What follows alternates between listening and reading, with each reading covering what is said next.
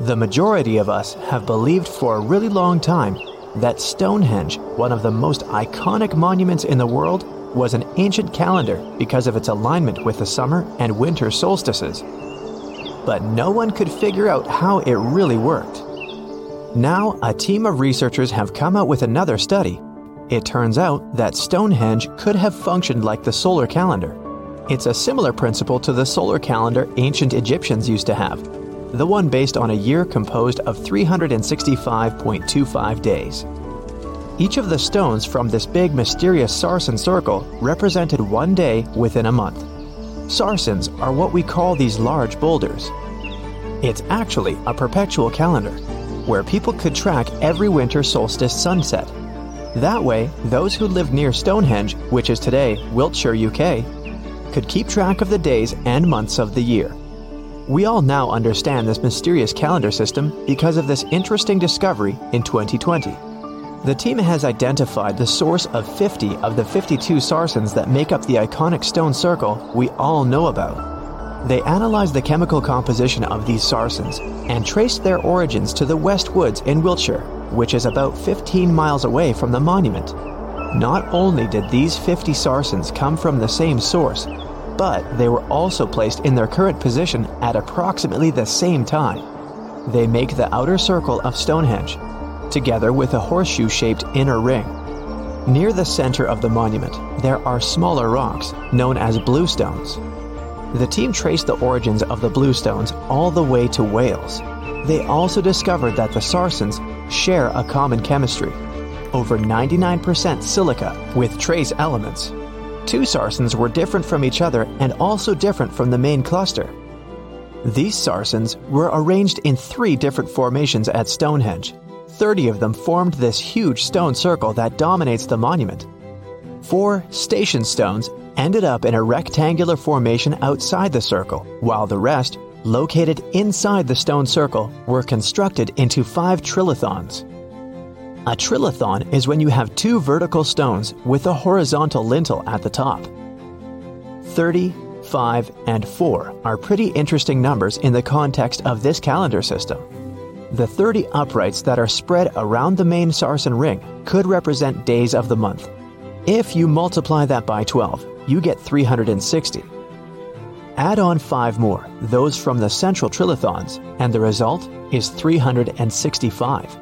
And to really adjust the calendar to match a solar year, you need to add 1 extra leap day for every 4 years, right? The team believes the ancient people used the 4 station stones to keep track of this part. So, in this system, they paired the summer and winter solstice every year with the same pair of stones.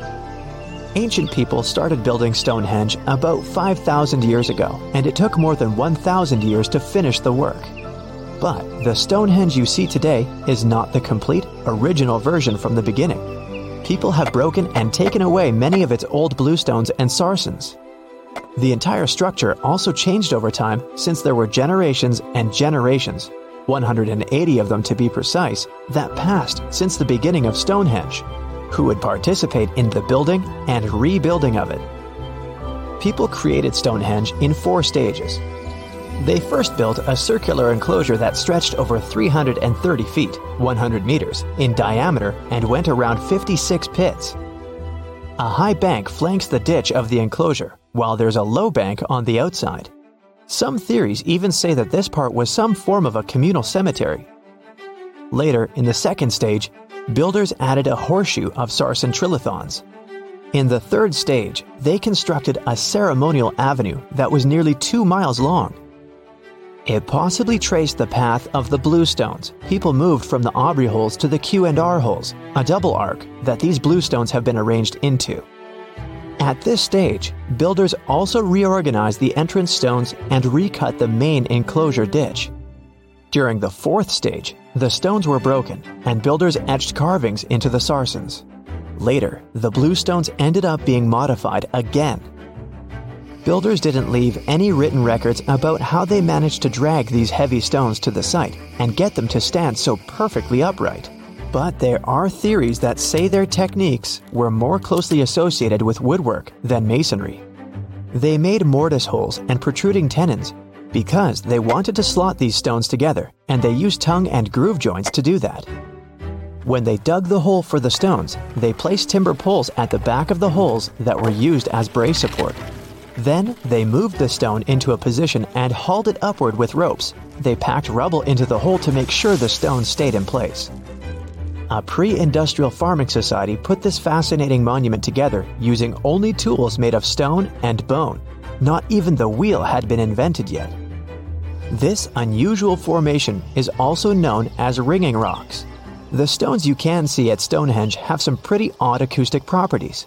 When you strike them, they produce a loud clanging sound. That could be one of the reasons why people bothered to transport them over such a long distance in the first place. In some ancient cultures, people believed that these rocks contained healing powers. It's a really popular location that attracts over 1 million visitors a year. When it first opened to the public, visitors were allowed to walk among the stones. They could even climb on them, as there weren't any restrictions. Until the 19th century, visitors would regularly chip off pieces of the rock to take them home as souvenirs. They would also engrave their initials into the stones. They camped within the circle and dug fire pits, not realizing that the digging pits could seriously undermine the stability of the entire monument. Over time, visitors have encountered more and more restrictions until the monument was finally roped off in 1997 because of the serious erosion of the stones. That means if you want to visit, you can only view it from a distance, unless you want to pay extra for the stone circle experience, which can be arranged outside of normal visiting hours. Stonehenge originally had 2 entrances that led into the enclosure. There was a wide one to the northeast and one that was a bit smaller and located on the southern side. If you look at it today, you can see there are many more gaps. This is mostly because of tracks made later that once crossed the monument. The ground within Stonehenge has been severely disturbed, and it wasn't just about random visitors digging fire pits. There was a group of people who dug a large deep hole within the stone circle in the 17th century because they were looking for treasure. Then there was Charles Darwin, who also did some digging because he was studying earthworms in the area. He wanted to know how these worms could impact objects in the soil over time. He observed how a fallen stone there had sunk deeper into the ground and realized it was happening because of the activities of these tiny creatures who churned through the soil all the time. In 1963, there was a theory that Stonehenge had been built as some sort of computer that predicts solar and lunar eclipses. Later, some proposed it was actually constructed as a monument to ancestors that had passed away. This theory says the permanence of its stones represented the eternal afterlife. The average sarsen you can find there weighs 25 tons, while the biggest one weighs around 30 tons. If you want to get an idea of how massive these stones really are, you can go behind the visitor center in the outdoor gallery to check out a replica sarsen stone. It's a true copy of a freestanding upright from one of the trilithons that are located in the inner horseshoe of the monument. There are 5 Neolithic houses at Stonehenge based on real archaeological evidence of houses found in that area. Each of them had stake-built walls and a chalk floor. Some even had furniture. There was also a lot of trash discovered, which means people in this area used to like celebrations and feasting. Research has shown that people lived in these houses for 50 to 100 years, around 4,500 years BCE, which was the time when the builders brought the sarsen stones to Stonehenge. During the time they were building Stonehenge, generations of people went through major changes themselves, from the Stone Age to the early Bronze Age. They were no longer as static and isolated. They started to travel and trade more, which means they communicated way more than their ancestors, even internationally. This is how they could have spread the word about Stonehenge, and it's also when the whole mystery and fascination with the monument began.